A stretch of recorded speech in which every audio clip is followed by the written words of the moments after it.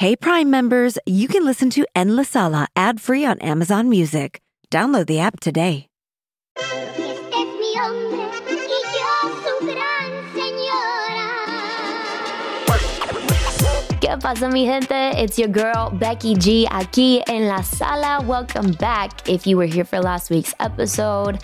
And if you are new to the Sala, you are still welcome here. I am so excited for this episode. I feel like I'm excited for every single episode, to be honest, because all of these topics are so important to me in so many different ways. But today I have three very special guests joining me to talk about something a little bit different than anything else we've really spoken about, which is sports.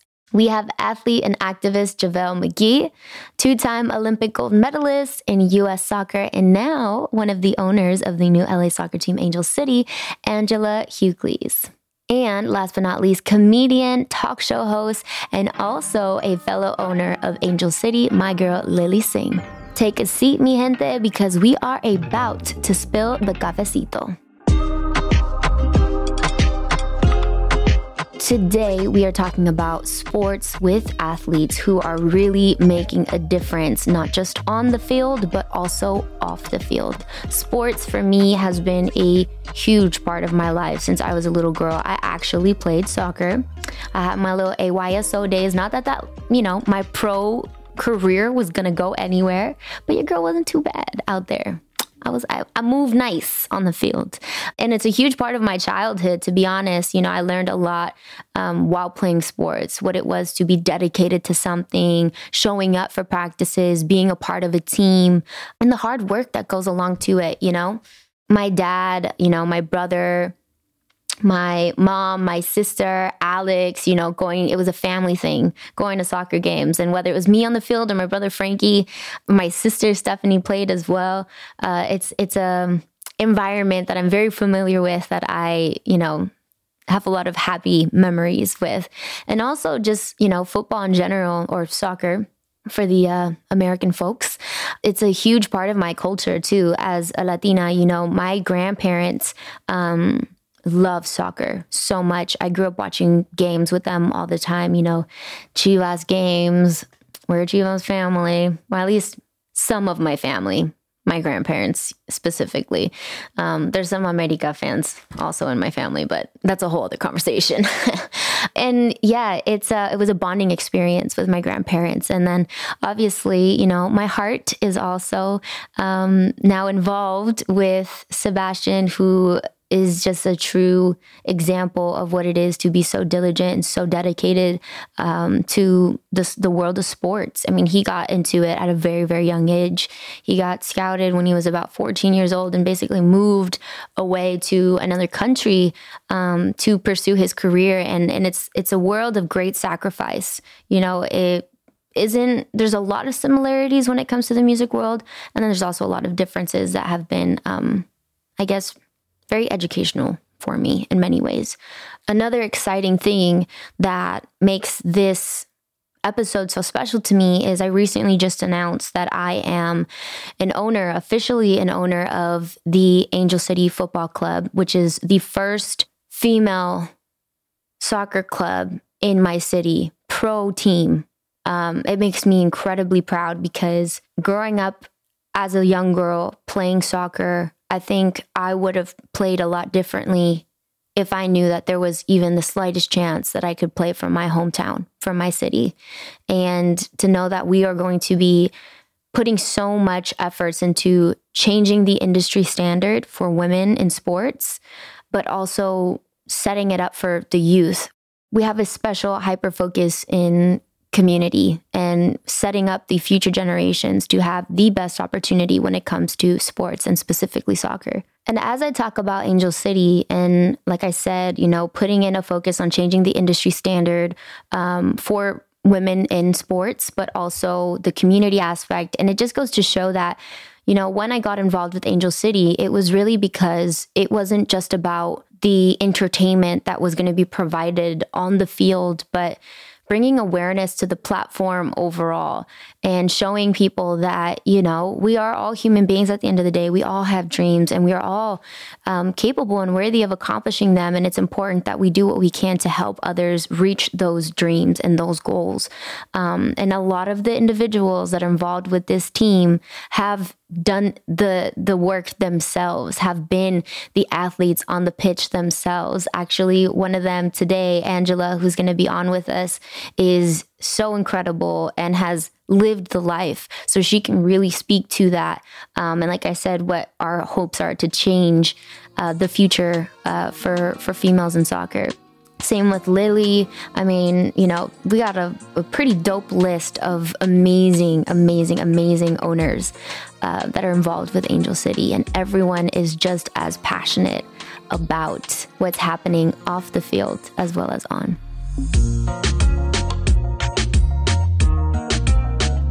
Now entering La Sala is LA Laker player, 3-time champ, and my dear friend, JaVale McGee. My boy, what is up? First of all, what's going on? Can we just talk real quick? Congratulations to the squad on the big win. How are you feeling? Are you a little hungover? Because I've seen, you know, I've heard there's been a little bit of celebrations going on, which I think the whole Laker Nation can relate. We're still on a high. Yeah, it's definitely been a little bit of celebration. I'm all recovered up, but yeah, man, it's a great experience. We just glad that we can bring some good news to 2020, man. It's been a rough year, but at least we get to get some good news in LA. And besides the big win too, I feel like obviously from the outside looking in, it's the bubble. It's kind of like a crazy concept, you know. I want to know what the experience was kind of like living in the bubble, because y'all lived there. Like, you guys were there for a long time. 3 months. And it looks great from the outside too. Everybody, I've seen comments, you know, people are like, oh, they're living big, they're on a resort, they're on a this. And I'm just like, oh, the sacrifice. Like, finally, when you guys were reunited with family, I'm sure it was amazing. I know you vlogged that too, right? Yeah. It was crazy. In the beginning, it wasn't that bad. It was like being on a resort for 2-3 weeks. That was cool. Everything was still new. I would say probably month and a half, 2 months in, you start getting kind of like antsy, like, man, I'm in one room. I do the same thing every day. It's like going away to boarding school. Because, you know, when you're in boarding school, you at a good place. You know what I'm saying? You have obviously have money to go to boarding school. Yeah. But no one wants to be in boarding school. But This is true. This is true. And I think, you know, just like on a humane level, it's, you know, COVID, and whatever this was. Actually, one of the first things that I did during the quarantine was hop on that IG Live with you before the bubble was even announced, before it was even a thing. I appreciate that too. Oh my God, of course. You know, you can count on me always. And you know, we're talking about family and how I said, I know you documented, you know, what it was like to be reunited, have your family with you. I know you come from a basketball playing family too. You know, your parents, your sister. I actually learned that your mom was the first WNBA player to have a son and daughter play in the NBA. So I have to ask you, like, in this time, you know, reaching and facing new challenges, does like any advice that you've ever gotten from your parents, specifically your mom, ever come to mind when having to push through in these, you know, tough times? Yeah, definitely. I've been through a lot of tough times when it comes to my basketball career, injuries, losing seasons. And my mother's always been there just telling me, either keeping it real with me, like you're gonna have to do something extra, work harder, or your career is gonna be over, or having my back, like, okay, keep pushing. You have to be the hardest working guy in the gym, and if you do that, there's nothing you can complain about. There's nothing you can regret. So my mother's always been that flame under me that just keeps me going. Even when I was younger, I could tell a story. I always tell the story. I think it was my sophomore year in high school. I'm on JV. I'm playing. I practice. My mother was actually my assistant coach in high school, my sophomore year. Yeah. So she supposedly said I was bullshitting in practice. So after practice, she told me, like, yo, you was bullshitting. You need to, like, step it up. Like, what was you doing? I'm like, all right, I thought I was working hard, but okay, whatever. So she proceeds to wake me up at 5:45 a.m. And this is in Michigan in the winter. And decides to run me around Southwestern High School in Flint, Michigan, multiple times in Timberland boots. So I was just like, "What am I doing?" But I didn't have that vision that she had of what it took to make it. So I appreciate everything she's ever done. That's amazing, and that's so beautiful. I mean, what we get from our families, we're so fortunate, so blessed to have those relationships with us. My dad would always tell me, you miss 100% of the shots you never take, so what do you got to lose? Just go for it, you know? No shortcuts. You got to work hard for it. No one in the room can want it more than you. And it's amazing that you bring up your hometown, too, because actually something I wanted to talk about was your advocacy. You know, one of the things we also bonded over was you introducing me to Jug Life. And I've seen your advocacy in many, many ways, especially in regards to, you know, the Black Lives Matter movement and everything going on with the NBA. But speaking of your hometown in Flint, Michigan, you know, this is something that I know I've been aware of for a very long time now, but some people still have yet to understand, you know, just how important this is. So if you could just share with us why Jug Life and you know, what we can do to help and spread awareness. So Jug Life is me and my business partner, Kay's foundation. We build water wells in Uganda, and we also go around the United States and teach kids the importance of drinking water and living an active and healthy lifestyle. And we also, in my hometown of Flint, Michigan, if everybody doesn't know, has a water crisis where they're infested with lead in the water. So we donate water and do turkey drives in my hometown. We do that every year. So it really touches home to me just because, and the crazier part is I started Jug Life before we found out about the water crisis. So when that happened, when we found out about that, it just fell into place. Like, wow, maybe I'm meant to be doing this.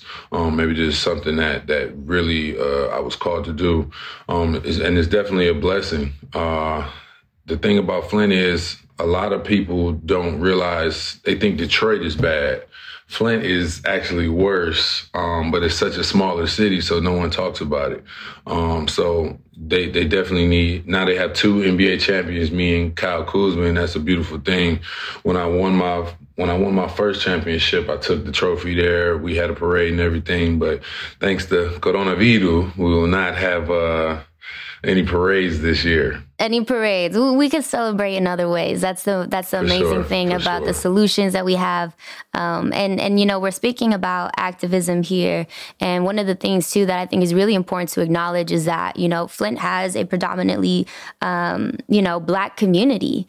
And here we are also talking about what the NBA has done and created a space for Black Lives Matter. And I know you've been really, really vocal about it, as well as the league.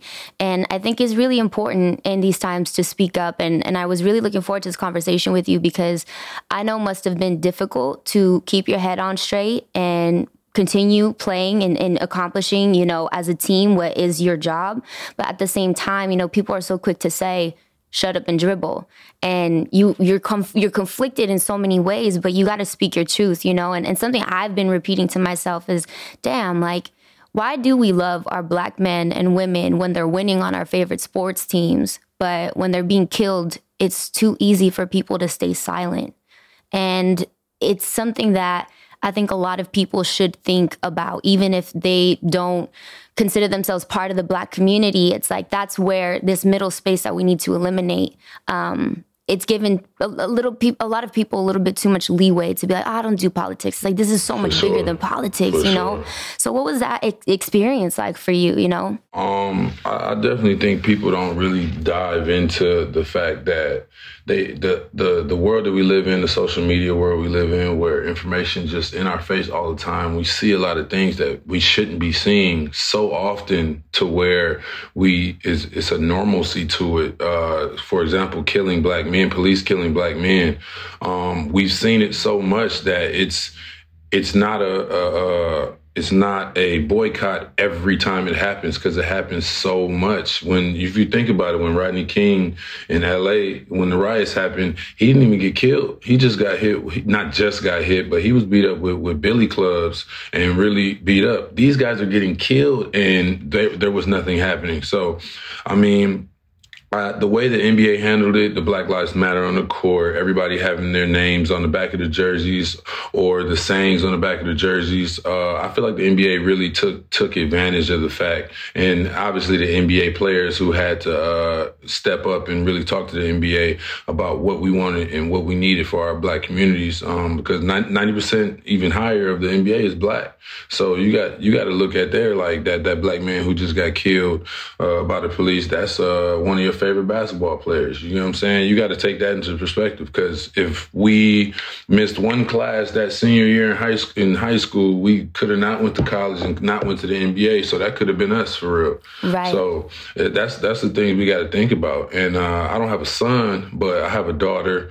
And I couldn't imagine guys with children, especially Black sons, having to worry about their 16-year-old going to drive. That's their first time driving, being pulled over and accused of something they didn't do, and maybe killed just because they didn't have their hands on the steering wheel. So it's a lot of things that us as the Black community and us as the world have to look at and really dive into and understand that we just want equality for everyone. We want everybody to have the same rights, the same opportunities, and we'll be good. That's all we're asking for. Yeah. And speaking to, the platform of what is the NBA, and we all know the viewership, especially during a time like this, for some people, it's like a form of escapism, to escape the real world. But I'm so proud of what you guys were able to accomplish. And it's actually the least the NBA could do, because you're so right.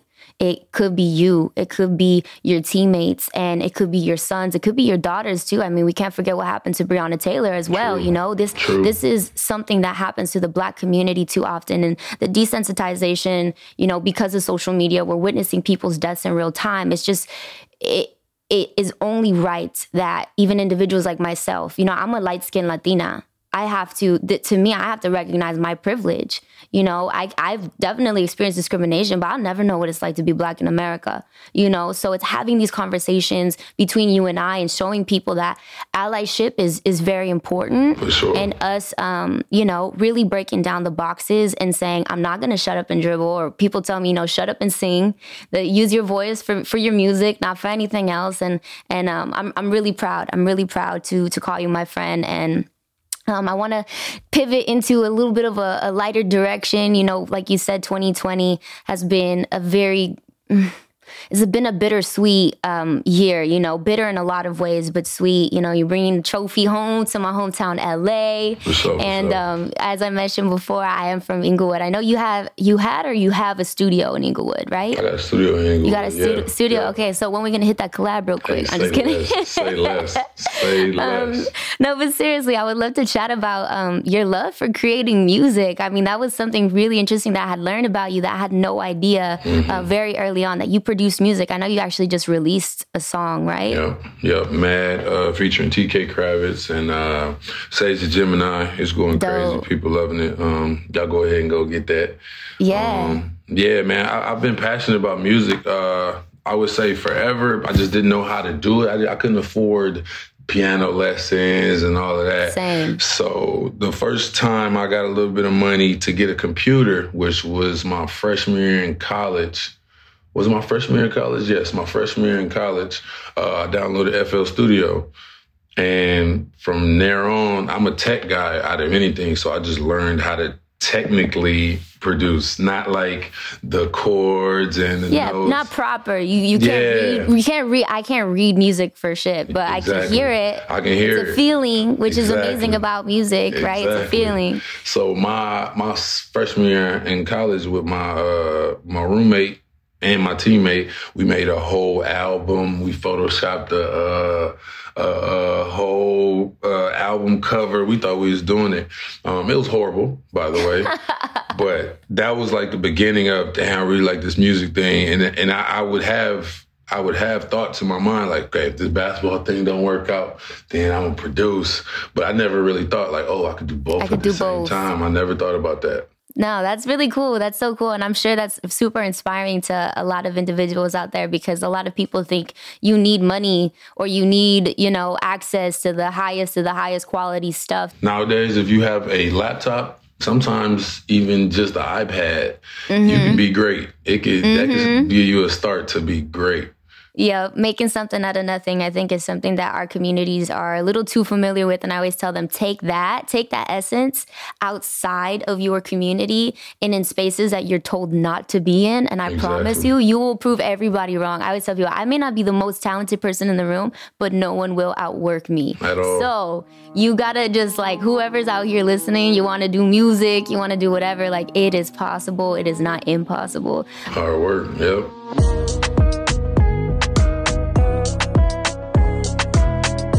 Last two questions, because we are an Amazon Music podcast and we're all about music here. I want to know two things from you. Song that you listen to get pumped up before a game, your pregame song. What is that? It'll probably be Drake Elevate. Ooh, nice. Yeah. Okay. It's just a nice little fast tempo song, nice lyrics, get you right. You know how it go. Yep. And then the second one is the song on repeat that maybe is not your get ready song, but that has gotten you through the quarantine. It could be random. It could be something super could be your favorite song of all time that always gets you in a good mood.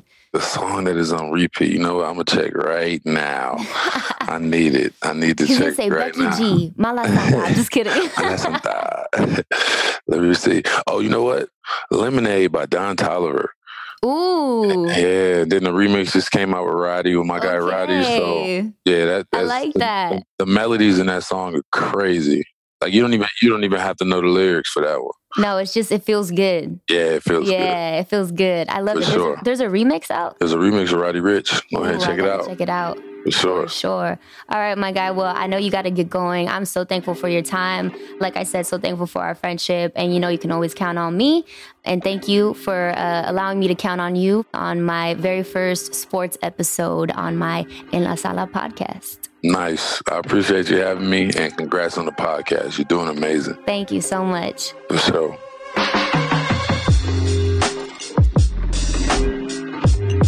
Mi gente aquí en la sala. I am so honored to have you here, not only as a fellow owner, but a true star athlete, an Olympian, and an advocate for women in sports. Everybody, Angela Hucles. Hi, Mama. Becky G. Hey, how's it going? I am so good. So happy to have you here. I just got to mention, you're a two-time gold medalist in the Olympics, two-time bronze World Cup. I mean, I know you're from Virginia Beach, right? That's correct. Yeah, Where you did your homework. From? I did. I'm new to hosting. But I like to know who I have the privilege to speak with on this podcast. I think it's been a new space for me to really connect to my audience, and have these really awesome conversations about things that mean so much to us and how we can further educate ourselves on these things. And as I said, you're from Virginia Beach, but where are you calling us from right now in this very moment? Yeah. Well, first of all, I am honored to be here. Thank you so much for having me. And it's a pleasure to speak with you. And I love what you're doing with your platform as well. So thank you. The honor is definitely mine as well. And I am actually in Los Angeles. So I'm cool. Here. Yep. I'm here based here. And you're based here. You live here now. I do. How long have you lived in LA? 9 years now. That's been a minute. You're, right? You're an adapted Angelino. Exactly. I'm a local now, kind of. I love it. Is this also where so you've been spending the quarantine here? I'm sure. How's that been? Good. I think obviously that it's had its ups and downs, and, just keeping it real. It's, we'll have our COVID weeks and COVID blues every now and again. But I have a 3-year-old son and a now 4-month-old daughter. So, we're just holding down the fort, and my wife does a great job because she basically does daycare / homeschool, and allows me to, kind of do some other things and work, and just have some good opportunities. And I just love that. my commute is here. I get to see my kiddos, grow up. That's amazing. We're taking it in stride. Shout out to all the parents, right? Shout out to all the parents who are navigating this new space, who have become teachers at home, Absolutely. who have become their own, daycare specialists at the same time as, trying to get what they needed to get done for their own selves. And it sounds like you guys are doing a really great job at navigating the balance. So congrats to you guys, because I know it cannot be easy. I'm the oldest of 4 kids. Okay. I'm the mama number 2 in the house. So when my siblings call for my mom, I answer yes, because I can't help it, Exactly. So I feel you on that for sure. Absolutely. It's fun. Family's great. Yeah. So.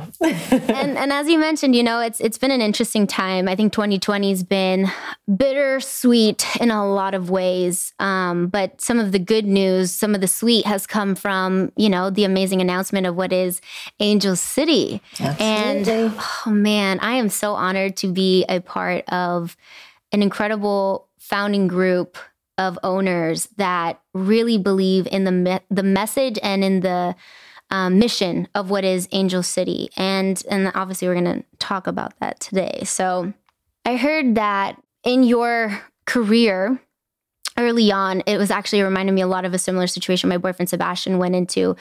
His first time starting on the LA Galaxy team was due to an injury to a midfielder, and it was obviously unexpected. It happened actually in warm-ups, so the game hadn't even started. And, he had been spending some time on the bench as a newbie to the team, and that happened, and coach looked over at him and was like, "You ready?" And he was like, "I think so," and he happened, and that happened. So that's kind of what happened to you in the 2008 Olympics, right? You didn't expect to play as fast as you did, but Abby had an injury, and that pushed you into the starting lineup. What was that opportunity for you? What did that feel like? Do you remember that moment when you were like, "Oh shit, it's happening"? Yeah. Sebastian and I sounds like we have a lot in common. But you know what? I think as professional athletes, and I think as competitors, if you're doing your job right, no matter if you're on the field as a starter or on the bench, you're prepared for whatever moment, because, just as in life, sport can be a great teacher of life. And, there's so many unknowns, right? There's so many factors that you can't predict, you can't necessarily prepare for. And so, I absolutely remember that moment, because we were actually stateside. It was our last game before even going over to China. We literally had our flight the next morning to go to the Olympics. And Abby went into a slide tackle with one of the Brazilian defenders, and it was pretty much instantly. She was down on the ground. And, for anybody who knows Abby, if she's down and she's staying down there, there's a reason for it. There's a good reason for it, yeah. Yeah, so it was pretty eerie, to be honest. I think everybody was just like completely silent in the stadium. And that flight over, was kind of the same thing as, Sebastian on the sideline talking to coach. It was, my coach, Pia Sundhag, saying, "Listen, we're going to be switching things up. You're not only going to become a starter for this 2008 Olympics and change your role there, but we want you to play forward," which I was a midfielder in my professional career. I played forward growing up, but, that was definitely another switch. And here's the new game plan. So it's just like instantly just that mentality switched. So just trying to take an opportunity and much like 2020, see the positives and the benefits and the opportunity within it versus sitting with the sadness, the disappointment, and the other things that could have kind of really consumed us.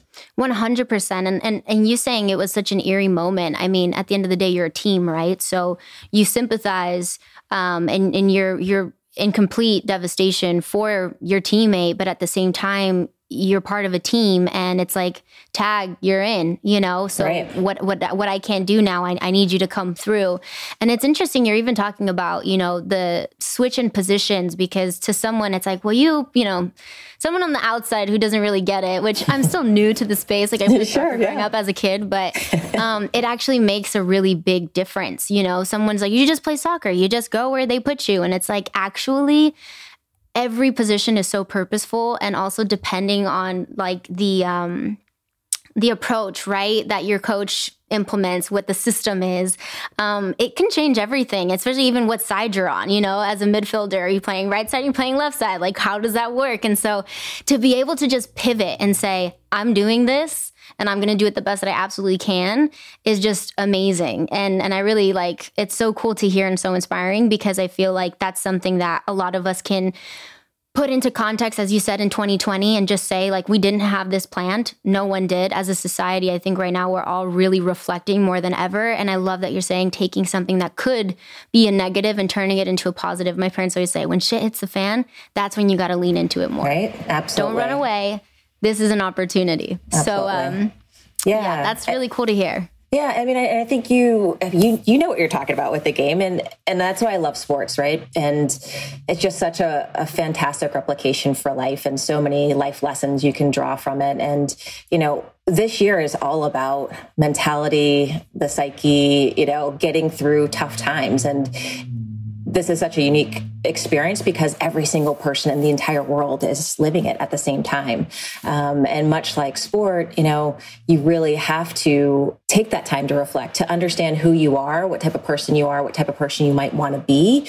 And now is the time, right? Now is the time to understand that you actually are probably more than you realize. Right? You have the strength, you do have the skills, and, you have the power. And I think a lot of times we forget that. And it's not until we're tested that we can really see it and understand it and realize it. And that's what I think this year is all about. Definitely. 100%. I know you were also the former president of Women's Sports Foundation. And I also want to just ask you what you learned as far as I don't know, the growth of women in sports while leading the foundation. And then also, even your time after, what changes do you think still need to be made for women in the athletic world? First and foremost, Billie Jean King, living legend, just incredible to be a part of her organization that she started, and to see her, to be in the boardroom with her, to listen to her, just kind of soak everything in. And I think being a part of the Women's Sports Foundation, and I've been affiliated with them for probably over 20 years now, since I first was introduced to them by my captain, Julie Foudy, on the national team. But I think a couple of things stand out. One, just the importance that sports can play in especially females' lives. And the attributes that can keep them safe by playing in sports, playing with teams, not just physically, but mentally, psychologically. And then how much further we still have to come. I think there have been so many steps and strides and progress when you look at social issues for women, for girls, and specifically in the sports arena.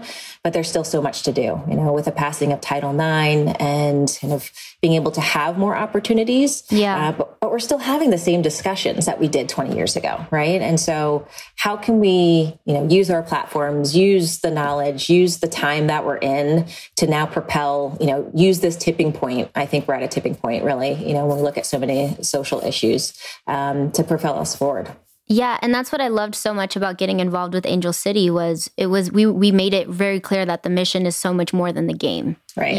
It's even what happens off the pitch. It's what happens after, these professional careers, of their time on the pitch, and how can we change the industry standard to make sure that there's protection for these players and their future families and in the future generations to come. And one of the things that I really want to mention is, I read, and it's still the truth, that there's the disproportionate numbers of Black women in soccer, especially when you played. When you first stepped out onto the scene, you were one of the few.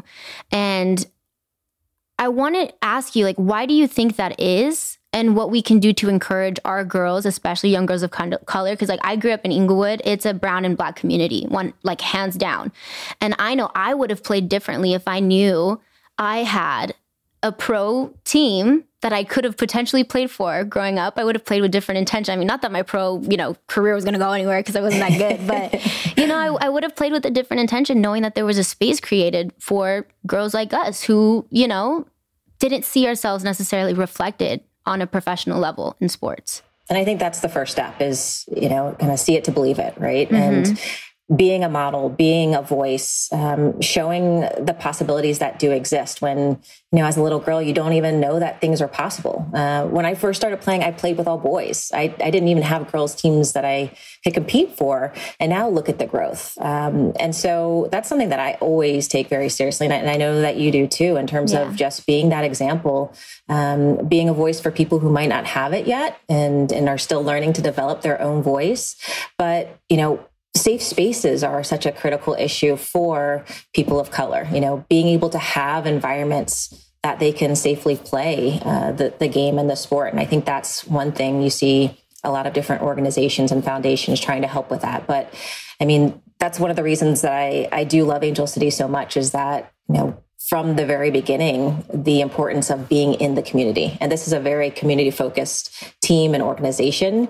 And to be able to show those examples, to show people like us in the positions that we are, because we were just like them, right? And we're no different. And I think being able to establish the commonalities between us and a little 6-year-old or 7-year-old girl or boy, and to show that powerful example, I think is part of how we really correct it. Definitely. And representation is so crucial and so important in order for us, especially even in my world, in the entertainment industry. I always say we can't connect to our audience without being a true reflection of them.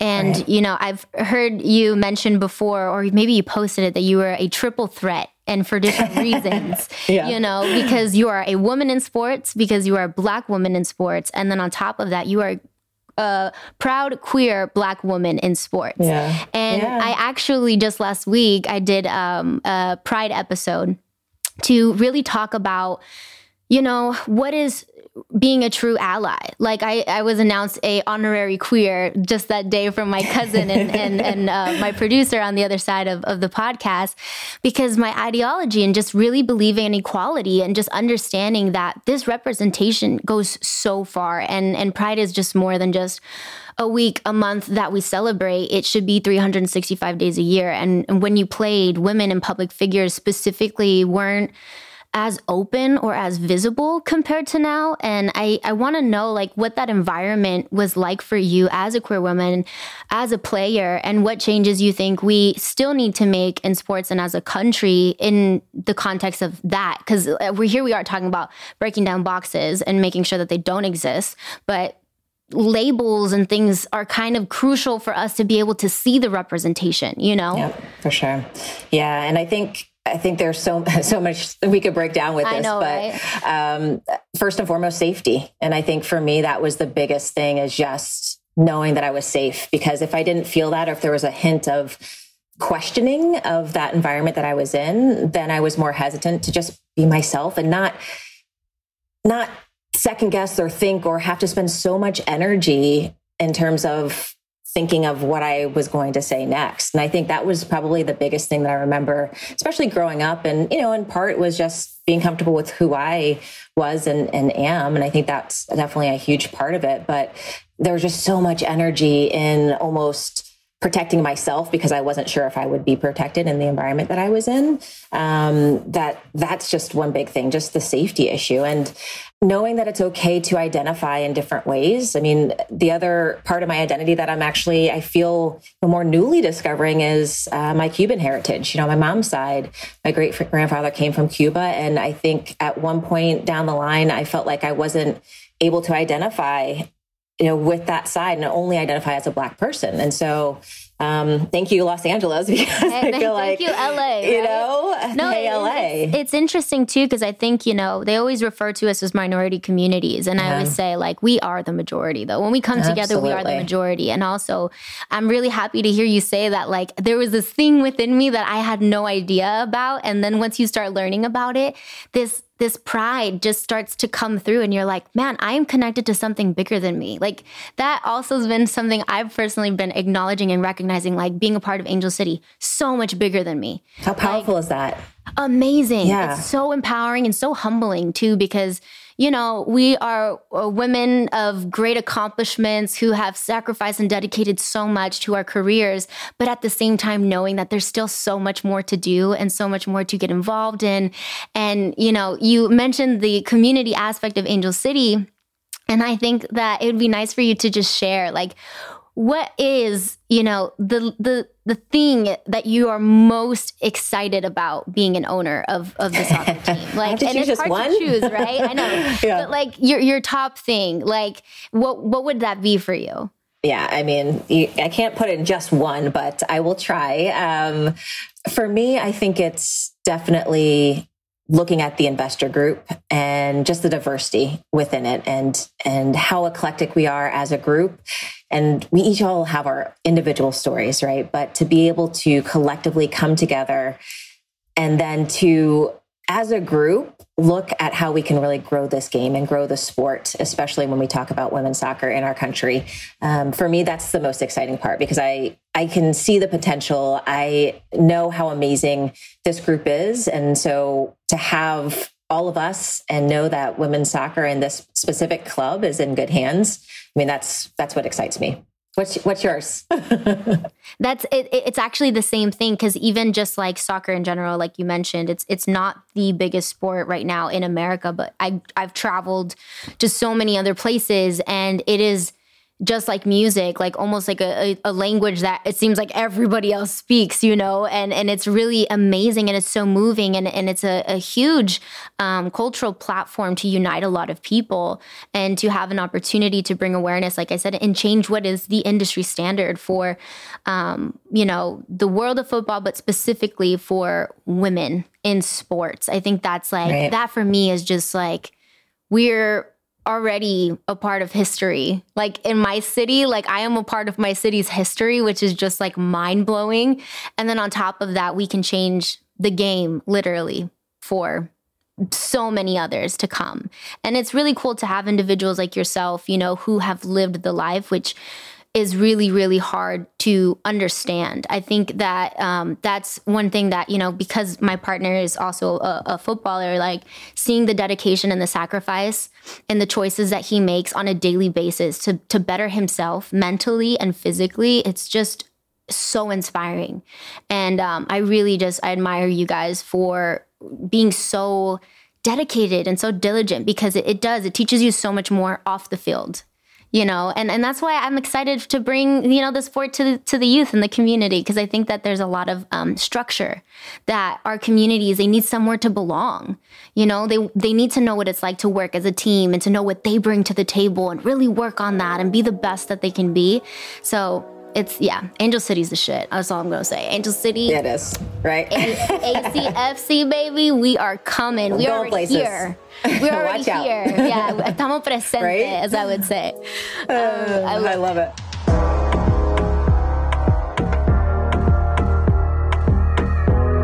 There's also a part of this podcast that we do called Play That Track, and it's like where we talk about music because it is an Amazon Music podcast. I want to ask you, what is the song or songs, if it's more than one, that you've listened to on repeat throughout the quarantine? Yeah, I think for me, it's that I have to do Alicia Keys' "Girls on Fire." Yes.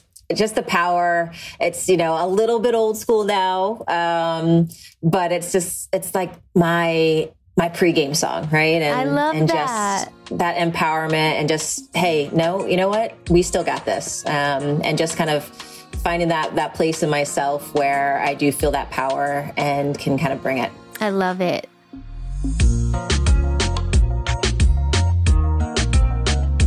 We also have another segment in the podcast where it's called Mala Santa, and I'll explain to you what Mala Santa is to me. One, it's the name of my first and last album that I released, but it's like the angel who can be bad sometimes. I always call myself like the angel with one wing on fire. My halo, sometimes I forget it at home. And so everyone, in like the balance of life, there's the good side and the bad side. And so I like for our guest to share a Mala Santa story of when they were naughty or a time that they did something they're very, very proud of. Like, it could be something from your childhood, even that like you were a little traviesa or something, and you were up to no good and you knew it. I was never up to no good. My parents would beg to differ. I'll pull a sports reference out here. It was the only time in my entire career. I don't even think I really got a yellow card, but I did get one red card. And it was in the very first pro women's soccer league, the WUSA, Women's United Soccer Association. We were playing the Washington Freedom, which was actually Abby Wambach's team, Mia Hamm. And I got into a little tiff with one of the players, which it was her fault. She came at me first. I was protecting myself. Yes. But I fouled her, started walking away from the ball, and she was upset. So she got up and lunged at me. But where she wound up lunging was essentially an area where I essentially put her in a headlock, which was literally a natural reaction. Yeah. I'm really defensive right now, but headlock and then threw to the ground. So that was kind of my just natural response. So they threw both of us out of the game for that. And then I think something else happened where everybody was in hysteria and someone from our team got thrown out of the game. She was on the bench. Abby actually got a red card at the end of the game too. Oh, wow. So the game was just a messed up game. It was so, a heated game. I mean, so that's a little bit of it. I love it. I love it. That's like the mala. I guess that is mala santa. It's like right? the santa, and you just had to defend yourself so you can show others that they should just not take this kind of approach ever, and set the tone right. But also, of course, nobody once you get a red card, you're like, shit, why? Yeah, did I have to get lost in the moment? But hey, we're all human, right? But yeah, that's hilarious. That's really awesome. I gotta look it up. Is it on YouTube? You know what? I think if you can find it, let me know, because hopefully it's not. But yeah, let me know if you find it. Well, thank you for sharing such an honest Mala Santa story. Absolutely. Thank you so much. My for pleasure. Coming into La Sala, and I hope it's the first of many conversations we will be having, because I know we got a lot of work to do. Awesome. Well, thanks so much for having me. If I asked you how many subscriptions you have, would you be able to list all of them and how much you're paying? If you would have asked me this question before I started using Rocket Money, I would have said yes. But let me tell you, I would have been so wrong. I can't believe how many I had and all the money I was wasting. Rocket Money is a personal finance app that finds and cancels your unwanted subscriptions, monitors your spending, and helps lower your bills. Rocket Money has over 5 million users and has helped save its members an average of $720 a year with over 500 million in canceled subscriptions. Stop wasting money on things you don't use. Cancel your unwanted subscriptions by going to rocketmoney.com/Wondery. That's rocketmoney.com/Wondery. rocketmoney.com/Wondery. Ready to pop the question? The jewelers at BlueNile.com have got sparkle down to a science with beautiful lab-grown diamonds worthy of your most brilliant moments. Their lab-grown diamonds are independently graded and guaranteed identical to natural diamonds, and they're ready to ship to your door. Go to BlueNile.com and use promo code AUDIO to get $50 off your purchase of $500 or more. That's code AUDIO at BlueNile.com for $50 off. BlueNile.com, code AUDIO. All right, mi gente, I am so excited to introduce you to our guest. Man, I have so many amazing things to say about this special person. She is a comedian, a talk show host, an actress, and now a fellow owner of Angel City. My girl, Lily Sang. What's up? Thank you so much for having me. Oh, I'm so excited to be here. And I also low-key woke up and I was like, okay, you're going to do something with Becky. She's going to look super fly. So this is what you're going to do. You're not even going to try. You're just going to go in your t-shirt. You're not even going to do your hair and makeup. Literally, like, you're so fly that I felt like I shouldn't even try. Stop. Just stop. Just showing you that girl love. I'm so proud of you. Congratulations on this. Thank you. Well, the feeling is so mutual. When I was putting together, as I do, as a proper host, I have to do my research. I want to invite guests that are of substance and have so much to say. And you were like one of those people. I was like, yo, she has to be on this episode specifically because I think that the journey that we're both embarking on with Angel City is just so badass and so special in so many different ways. And it was like a special surprise. I remember when we were on our first like investors call and everybody was like getting to know each other and whatever. Yeah. I was like, oh my God, Lily. I know. When I saw you, I was like, oh my God, I was like trying to slide. I didn't even know how to like really use Zoom. I'm like, can you direct message people on Zoom? I was like trying to figure it out, but I was so happy to see you. I know, same. Okay, so you're in LA. You moved into a new casita. Is that where you've been spending your quarantine? I have. So I moved at the beginning of lockdown, which was like the least ideal thing that could have happened because I have no furniture. Every company shut down their production. So like I said, this desk is literally the only furniture I have. But it's been good. I mean, I really do count my blessings. I think I'm quarantining. I'm safe. I'm with people I love. And so I'm just counting our blessings every day, regardless of the small inconveniences, you know? Right. Totally. No, I feel you on that. But congratulations on having a new space, a new safe space. Because I think that's always really nice to have that for yourself and to be able to provide that for yourself. You should definitely be super, super proud. Thank you. And yeah, so it's interesting because I was like really reflecting on like when we met, which now is like, I mean, I think you had been living in that house for like maybe just over a year or something like that. I think it was like maybe like 90 years ago that we met is what it feels No, honestly, it was like ages ago. And I remember like really like clicking with you because you were just like so... I really felt like we were cut from the same cloth. You were super humble, super welcoming. We were like in your space, invading it completely. And you were just like, mi casa, su casa. Like basically like, you know, my house is your house. And we had so much fun. And it was like, it felt like, because we were doing Power Rangers promo for the people who don't know.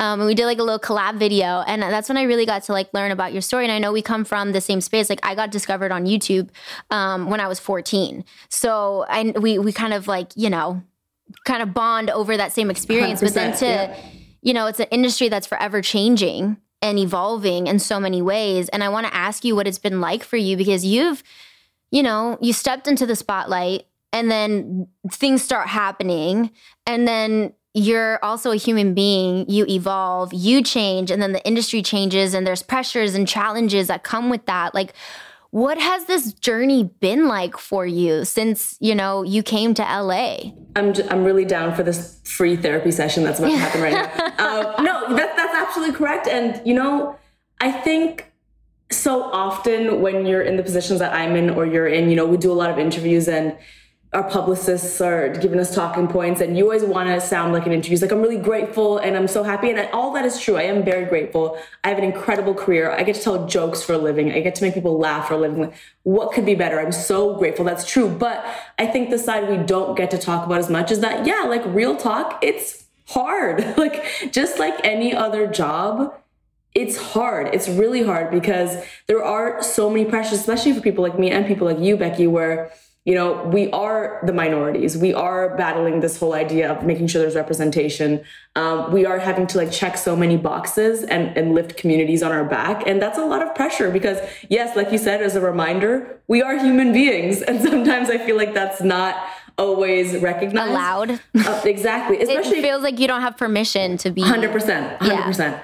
And one for me, you know, what I've been going through the past couple months or even the year is just exactly what you said. I came from YouTube where I did everything. There were no gatekeepers. I was the director, the person that operated the camera, the writer and everything. And then you move into more traditional spaces, for lack of better terms. And then suddenly it's like everything that you did to build yourself gets questioned. Like, you know, it's like my jokes get questioned or like what I want to say gets questioned and people try to put filters on me and people try to say that I should do it this way. And I'm just like always negotiating my authenticity with what people expect me to do. And it is, you can't go completely one way and you can't go completely the other. You have to always every day wake up and find that balance. And y'all, it's exhausting. It's so draining. Exhausting. It's so draining. I never really liked how people were so dismissive of like putting individuals like ourselves in boxes and labeling us or saying we're not allowed to do certain things or jump from here to here because of the industry standard, you know, or you only get X amount $sign because that's just industry standard. And then I look at what is Angel City and like, homegirl, I just have to congratulate you. And so I want to ask you, like, why Angel City? Like, what made you, how did it come about and what made you want to get involved with the club? I'm going to give you some real tea here. There's going to be completely authentic, real answer. That's all we do here in La Sala. Okay, good. Yes. So let me break this down for y'all. We're on this investors call, the one that Becky and I were talking about recently, and there's a whole gang of awesome people on it. And I'm sitting there sweating because I'm like, yo, I know nothing about soccer. And I don't want to admit this to any of these people here because I'm not one of the owners of the soccer team. But when the opportunity of Angel City was presented to me, I was like, I don't know much about sports. I don't know. And I feel like this has to do with the fact that I grew up in Canada. So different sports were just big for me growing up. And I was like, it doesn't even matter though, because the reason I'm so about Angel City is anything that's supporting women, I'm for. But I also believe that you have to be part of the founding team and you have to be part of the discussion of people who can control things for real change to be made. And the reason I say that is because I am a late night host. And when I became a late night host, there was a lot of headlines that were like, currently the only woman of color and only bisexual woman. There's all these headlines and all these firsts. And I think people understood that, okay, Lily made space for herself in this industry. She dragged a chair to this table. And I think very often we think that's it. She dragged the chair to the table like she's made it. She's done. I think people look at me and they think, she's made it, like she's done it. She can do whatever she wants. But what I've been learning is that dragging the chair to the table just starts a whole new arena of obstacles at the actual table. Like being at the table, you got to then have like a dinner plate. Then you got to be invited into the dinner conversation. And then just like all this other stuff happening at the table. So at every turn, any opportunity I have to be part of like the people who can make decisions, have power and have ownership, because ownership is so expensive, I'm going to jump at that, especially if it has to do with women's sports, women's anything. Equality across the board. Exactly. Yeah. Because things are not going to change otherwise. I just see us and I'm just like, yo, we are a force to be reckoned with. 100%. Yeah. That's exactly correct. I'm like, yeah, I am not a pro at soccer, but you know what I'm super passionate about is gender equity and making sure that like people are treated the way they deserve to be treated and that change is being made. And I'm just learning how change actually happens. It's not by talking the talk. It is not by any of that. It is by strategically making moves and making those alliances and saying like, I don't agree with this. So now I am going to make sure that this changes. I love that you said that. And this is us being able to, like you said, have a seat at the table and be able to, I guess, use that as leverage to better the conversations, to better the questions that are being asked within the room, and really speak to, like I said, what has been our experience even just in our spaces. And I know you're first generation Canadian, right? Your parents are Indian. Yep. And I see it all the time, and a lot of the content that you make and everything, like a huge inspiration comes from your Indian culture. And I want to know, like, even going into Angel City, like, is there like, I guess, certain experiences or like lessons or advice that have come from like the traditions that like your family has taught you, or that they've just shared from their own personal experience? I think what I really do get from my parents, it's perhaps nothing they've explicitly said, but I more so think it's just the example that they've put forth. I can like be that annoying daughter as much as I want, being like, oh, my parents are so annoying, but I know deep down that I probably wouldn't be where I am if it weren't for my parents, solely because what they showed me from the day I was born until now is that giving up is simply just not an option. Like it is not an option that I ever saw anyone in my family take. They had the immigrant hustle, they came from India. My dad had 3 jobs. He reminds me of this every day, but it's true. My mom had to learn a whole new culture. They restarted their life and like have so much to show for it. And giving up was never an option. It's just in my DNA to, if you see something and you want to work towards it, then you just get it done. And if you fail, you don't give up, you find another way to get it done. And if you fail again, guess what? You take a step back and you find another way to get it done because there is no other option. And so I feel like that is very much so embedded in my DNA. I love that, because it's like, what's that quote that everybody uses? Like, whenever you feel like you've failed at something, like all you have to think about is like, you're not starting all over again. You're starting from experience, right? And it seems like your parents have lived many lives in their one life to be able to show you, you know, and for you to live and learn from their lessons as well. And I think that that's really beautiful. I feel the same way. I have a similar relationship with my parents, although my grandparents are actually the ones who immigrated from Mexico to the States. So my parents were also born here in LA. I always get this saying, they're like, you're not Latina. I'm like, don't make me show you, you know? You probably feel the same way because the people are like, you're Canadian. And you're like, no, but I'm Indian. Like, I identify as, I'm proud of the culture, you know, and everything that comes with it. So I love that. And thank you for sharing that, because I think that's really, really special. It can't be underestimated. It can't be underestimated, especially on days when I have so much work and I really feel like giving up. I am really grateful for that little voice inside of me that goes, all right, have a sad day and tomorrow we're going to try again. Like, that voice is so special. That voice is really special. 100%. And it's especially speaks to like the mental health side of everything that we are experiencing, you know, aside from the amazing news of what is Angel City and our, you know, coming together of an amazing team and founders for the club. But like, you know, to completely dismiss the fact that we are in a global pandemic, you know, that COVID has, you know, affected people in so many different ways, and some communities more than others. Like, I want to ask you, like, how has COVID been for you? Like, and also on top of that, everything else going on in our society, because also you're Canadian and like America's kind of a crazy place right now. So like, what's occupying your energy the most right now? You know what? I will say COVID is obviously horrible. I feel like it's been, in our lifetimes, probably one of the most devastating, difficult things that we've experienced thus far.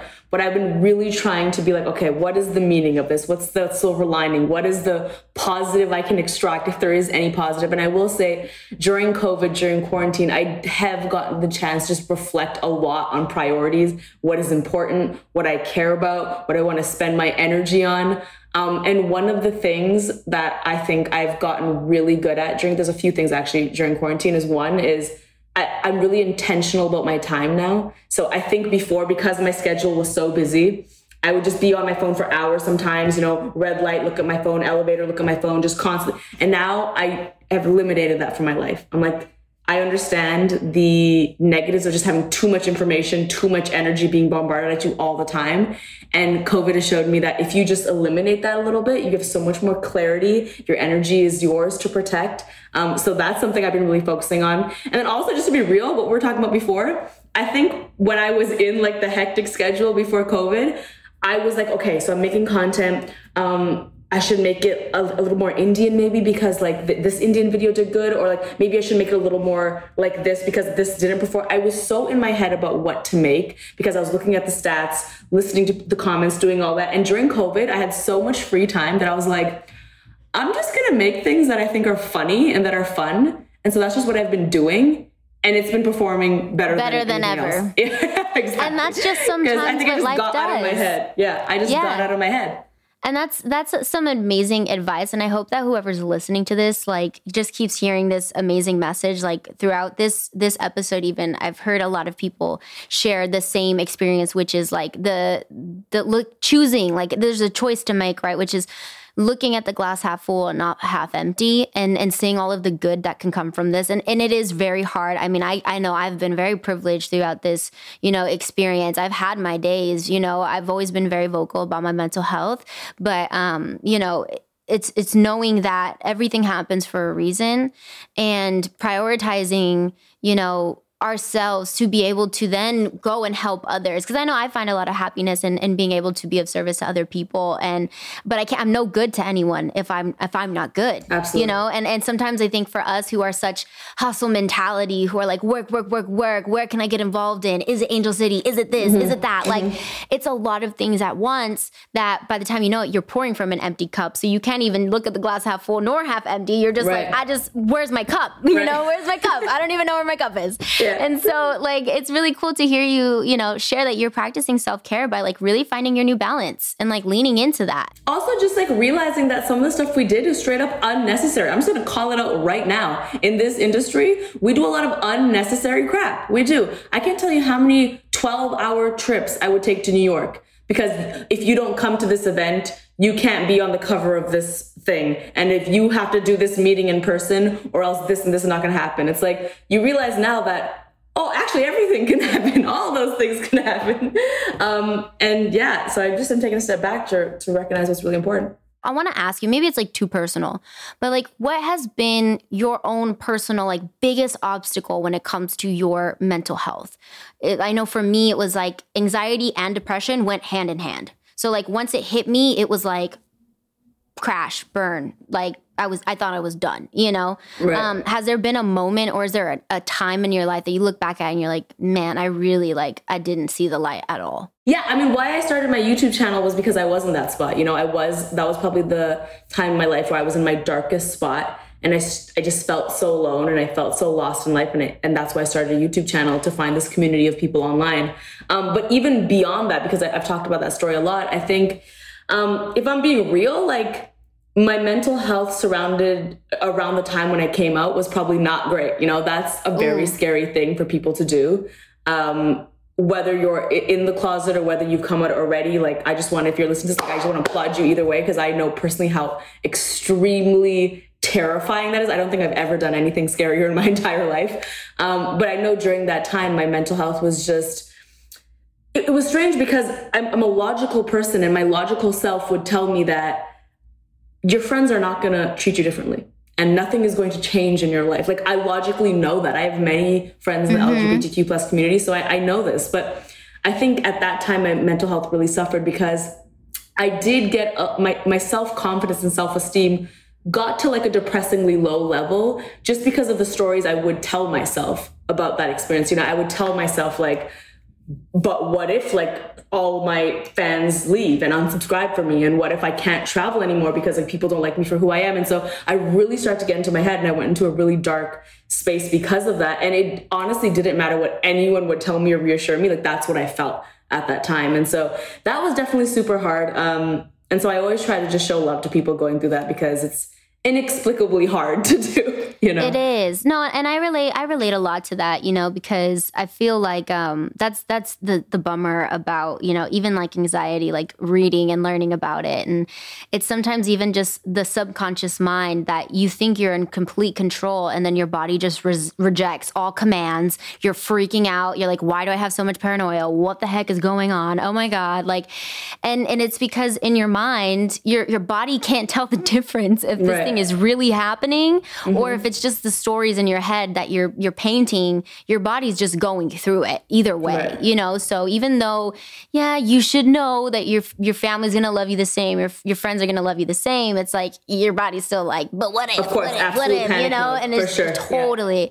And so like, what did you do, or what do you still do? Because I know for me, like I fortunately was able to work myself out of that space. Like I still, like I said, you said, I have my days and I allow myself my day, but I know better now to like how to get out of it. But I practice certain things that allow me to like really reflect. Are there any things that you do? Oh yeah, let me get a list out. I am all for this type of stuff. Self-care, like finding what works for you. And I think it's so important for people to find what works for them. Because so often we see these practices online, you're like, that doesn't like resonate with me. So what I do personally is I try my best to always not react to things when I feel a certain strong emotion. That's the first thing. So if I feel really upset or feel very panicked about something, I will try to separate myself, be alone, and just breathe for a second, whether it's 10 minutes of just me breathing and meditating, because I don't want my impulsive reaction to dictate how I'm supposed to feel or act, right? The other thing I do is when I'm in these anxious states, my brain operates on a lot of assumptions. It operates on a lot of like, I'm pretty sure, and like, this is probably what it is. You know what I mean? Like I will make up the worst case scenario out of nothing. So I try to make a list of things I know for 100% sure and not things I've assumed. So like in any given situation, I'll be like, okay, I feel really stressed because these people probably think this about me. Did they say that to you? No. Okay. What evidence do you have that they think this? I just feel that way. That's not a fact. You just feel that way. So when you start writing down like what you actually know, you look at it and you realize that a lot of this is me filling in blanks that I should not be filling in. And that has really, really helped me because I will make up all the stories in my head. Which is like, again, it's a good and bad thing in what we do because we are so great at creating and storytelling in so many ways. And it's cool that we have this like creative outlet that allows us to like you said, like stumble upon these really awesome opportunities. Like what is Angel City, or like what is having your own talk show. And like, I'm just so like proud to know you, dude. Like this is really cool. It's so extremely mutual. Like I'm not even just saying that, it's so extremely mutual. From the first day we met, I was like, I really like this girl. I like her vibe. I like what she's about. And when your team was like, hey, would you want to be on Becky's podcast? I was like, cancel everything. I will be on Becky's podcast. Well, I'm showing honored. up for people is so important. And I will always show up for people I want to support. So anything you need from me, I'm on your team. Same. Well, I'm down to, stay up really. I know you don't film really. I don't film late. at 1:30, but yes, you don't film at 1:30 in the morning. But hey, we can stay up till 1:30 in the morning and do a talk show because I'm with it. So now on to lighter things because we got a little emotional there, which is okay. You know, we like feelings here in La Sala. I want to go to a little bit of a lighter conversation. It is a music podcast, so we do talk a lot about music and how music is connected to so many things. And so Play That Track is a fun thing where I get to kind of see what's on your playlist. Like, what are you listening to through the coronavirus quarantine time? What is getting you through? And like, it could be fun songs, happy songs, sad songs. Yeah. So I have two go-tos during quarantine, two genres, I would say, and I'll get into specifics. So my forever for life go-to for any mood that I'm in, no matter what, is soca music. I love soca music, Caribbean music. It is my second language. I am very proficient in soca music. It is the best pick-me-up music. If you are listening to this, and so a lot of people, especially in America, don't know what soca music is, but if you're listening to this and you're like, what is soca? It's basically music from the islands, and it is so upbeat and so feel good. It is all about freeing up yourself, being free, and just vibing out, and it is fantastic. So soca music, I love. My favorite artists are like Machel Montano, who's my good friend. I really like Moto, who's good. So if you've never heard of these people, just soca music. If you want to start with one song, if you're like, I need like a tester song or whatever it is, just Machel Montano, Fast Wine is where you can start. That's like a good staple song. Otherwise, like just getting into the Indian Punjabi vibes. One of my favorite Punjabi singers just released his new album. His name is Diljit. So if y'all want to feel like being cultured, he released an album and it's so fire, and it has just been like helping me as well. And then, of course, my timeless music to go to is also anything by Bob Marley. I think Bob Marley doesn't know it, but in spirit, he is my therapist and has helped me through many, many things. I love it. But me just floating in my pool listening to Bob Marley is probably how I get through most of my life's problems. I love it because I'm just picturing when all of this is over and we do our first Angel City Investors game that supposedly all of us need to participate in, which low-key, like the inner soccer girl in me is like so ready. I'm like going to throw that. But I just picture you with your like headphones, geared up and everything, hella nervous, just listening to some Bob Marley. Like, yeah, I literally, if we play that game, first of all, I just want everyone to know I can't run or kick a ball. So like, this is going to be very, very interesting. Oh, it'll be a good time for sure.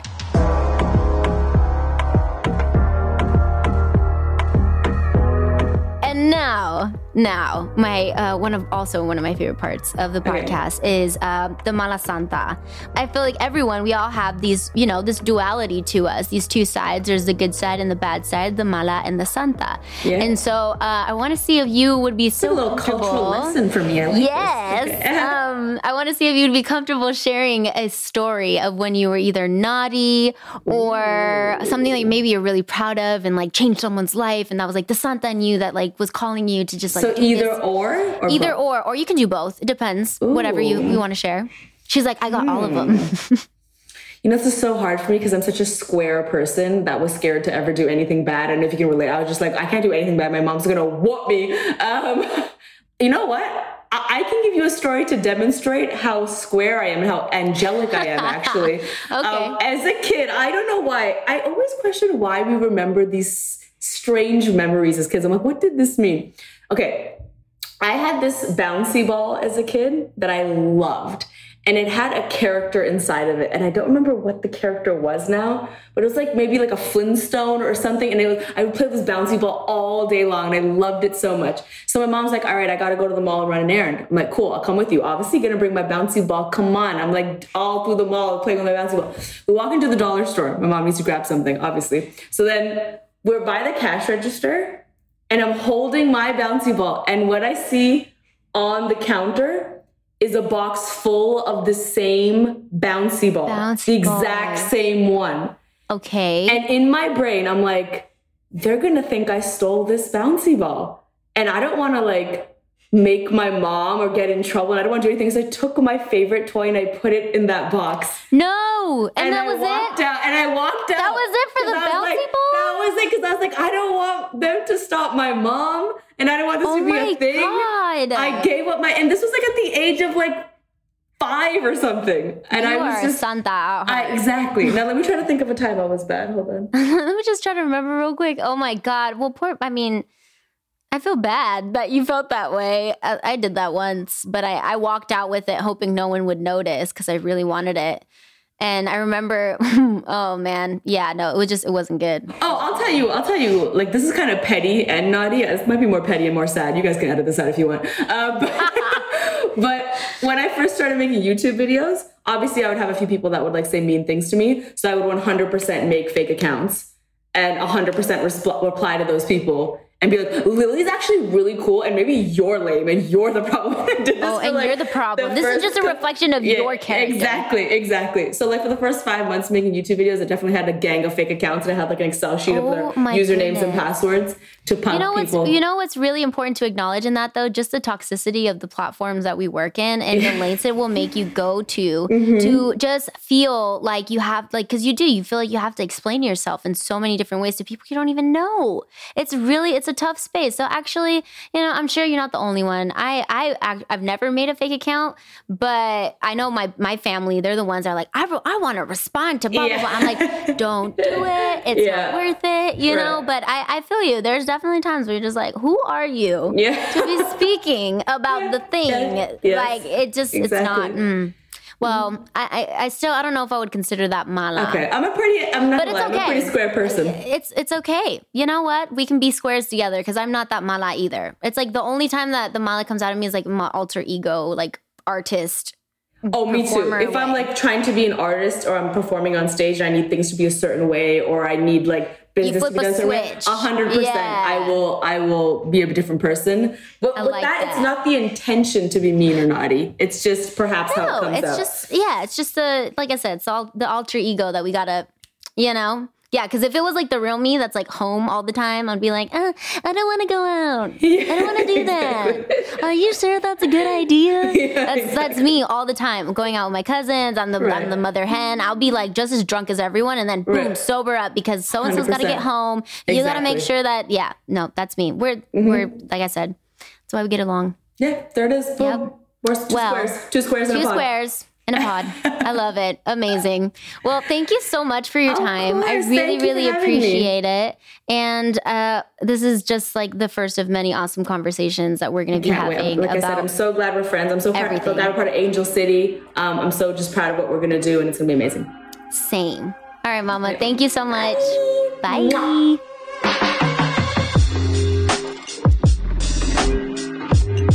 All right, mi gente, if you have been here in La Sala before, you know what time it is and how we wrap every episode. And if it is your first time, let me explain to you what we like to do. We like to dedicate every single episode of En La Sala to a different grassroots organization. And it is super important to me that if we're going to talk about the culture, we're going to give back to the culture. And this episode is going to be dedicated to Goleadoras.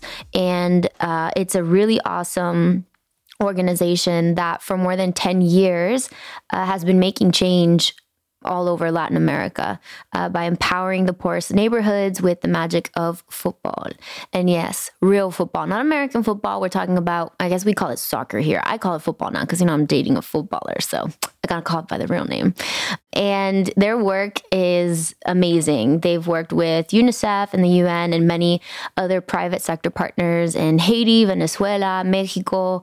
And they've honestly, they've transformed lives. And, you know, the youth, I think, is something that we need to really focus on providing them these opportunities and these outlets to express themselves, to have places where they really feel like they belong and they can make an impact. Their ambition is to improve the physical and mental assertiveness by reinforcing, you know, self-confidence, giving them, you know, teams where it provides a space where they feel like they can belong, and improve also, you know, their physical conditioning. And I think it's amazing that they focus on teaching girls the power of collaboration and perseverance. So if you guys want to know more or contribute further beyond just listening to this episode, you guys can do that at goleadoras.org. All right, mi gente, thank you so much for stopping by La Sala. I want to give a very, very special thanks to my amazing guests for joining me today. Don't forget me, your girl, Becky G, at I Am Becky G on all social platforms. We are here every week, so you guys can like, follow, and subscribe to Amazon Music to join the party aquí en La Sala.